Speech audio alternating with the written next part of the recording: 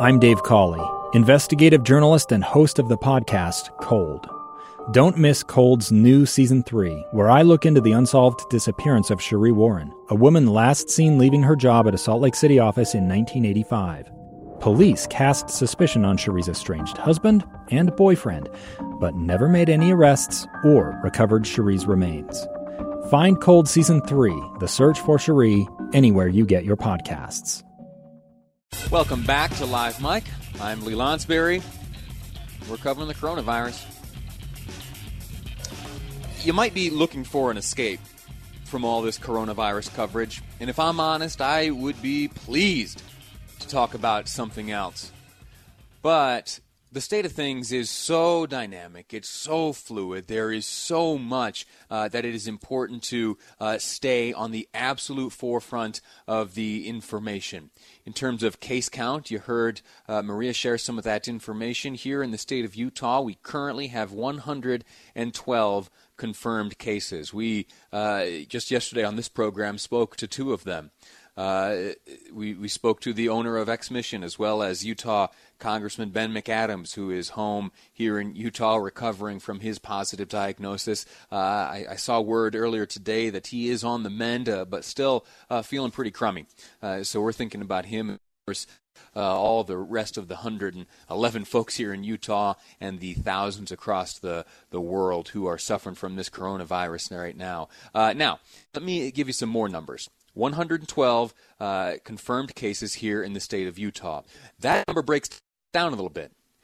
There are 102 individuals who are residents here of Utah who have tested positive. 10 of those 112 here in the state of Utah are visitors. The majority of those folks finding themselves in Summit County. Maybe some folks who came to town do a little bit of skiing this time of year. Unfortunately, not so much skiing going on right now. I'll break down the county numbers in just a moment, but let me compare the confirmed cases to the number of reported people tested. That number stands at 2,147. I'm drawing this data from the coronavirus.utah.gov website. That has been just a remarkable resource as we have made our way through the experience of enduring the coronavirus here in the state of Utah. One more time, I'll repeat that. It's coronavirus.utah.gov. That is pretty much the clearinghouse for all things coronavirus here in the state. So again, 2,147 reported people tested here in the state of Utah compared to the 112 positive cases. I should have done a little bit of math to give you a percentage on that one, but it is a very, very small percentage. Maybe producer Amy could do that math for me and whisper it in my ear. 2,147 total tested, 112 confirmed positive cases. Now, the number I hope and pray, and my fingers are crossed right now, I hope that this does not change. Right now, here in the state of Utah, there have been 0 deaths as a result of the coronavirus. 0 deaths. Now, there are many deaths across the country and many more across the world. Right now, all of our attention is being paid to Italy. Just yesterday, or rather in the last 24 hours, some 600-plus deaths.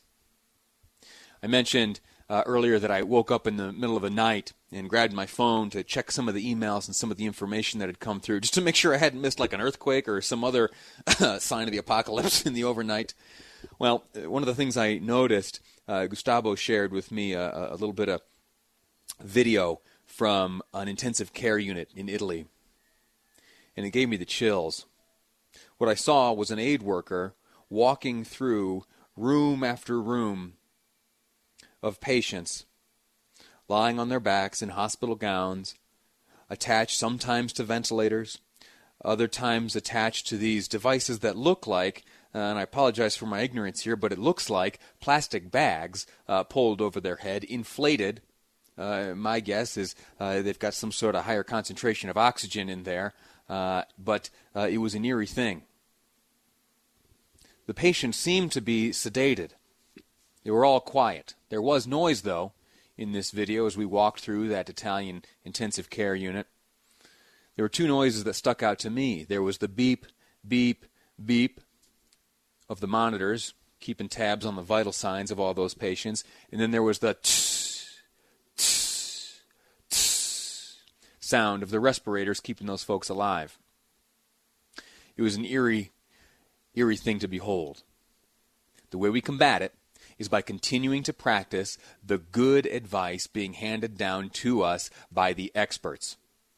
The World Health Organization, the Center for Disease Control, the task force headed up by Vice President Pence, as well as the task force here in the state of Utah, headed up by Lieutenant Governor Spencer Cox. They're holding press conferences periodically. They are keeping information up to date and current on the coronavirus.utah.gov website. I'd invite you to check it out. And that's what I intend to do. Throughout the weekend, I'll touch base.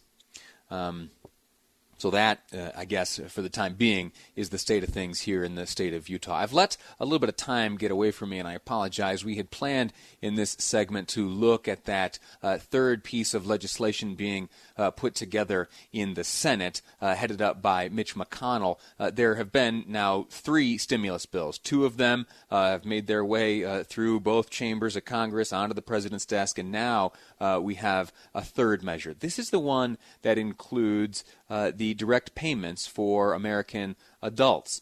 Right now, this is before debate, right now it looks like each American adult will receive $1,200. $2,400 for couples, and there may be some money available for children. Let me see. What time is it? Okay, we are tight for time. What I have, though, I have comments from Senate Majority Leader Mitch McConnell, as well as a report from ABC News. Absolutely informative stuff. I want you to have an opportunity to hear that. So if I could ask you this favor, we are going to look for time later on in the program today to fill you in on what's happening with that third legislative measure. And so I promise you we're going to find some time for that. In the next segment, we'll be speaking about a race here in the state of Utah for Attorney General. If I'm honest, I kind of forgot about that race.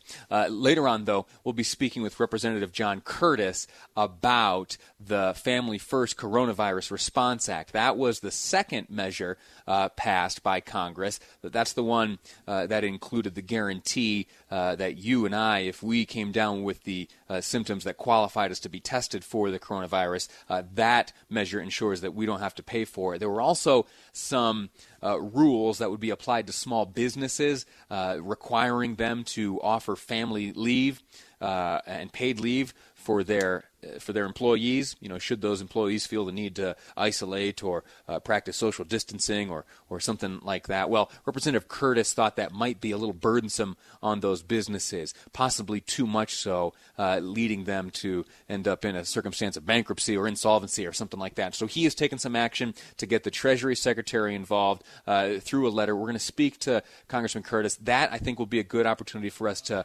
retouch this issue of the third stimulus bill drafted by Majority Leader Mitch McConnell. So we're going to take a break. When we come back, we are going to look at the race for Attorney General here in the state of Utah. A little bit of a break from the coronavirus, but that's what's coming up next here on Live Mike. I'm Lee Lonsberry, and this is KSL News Radio.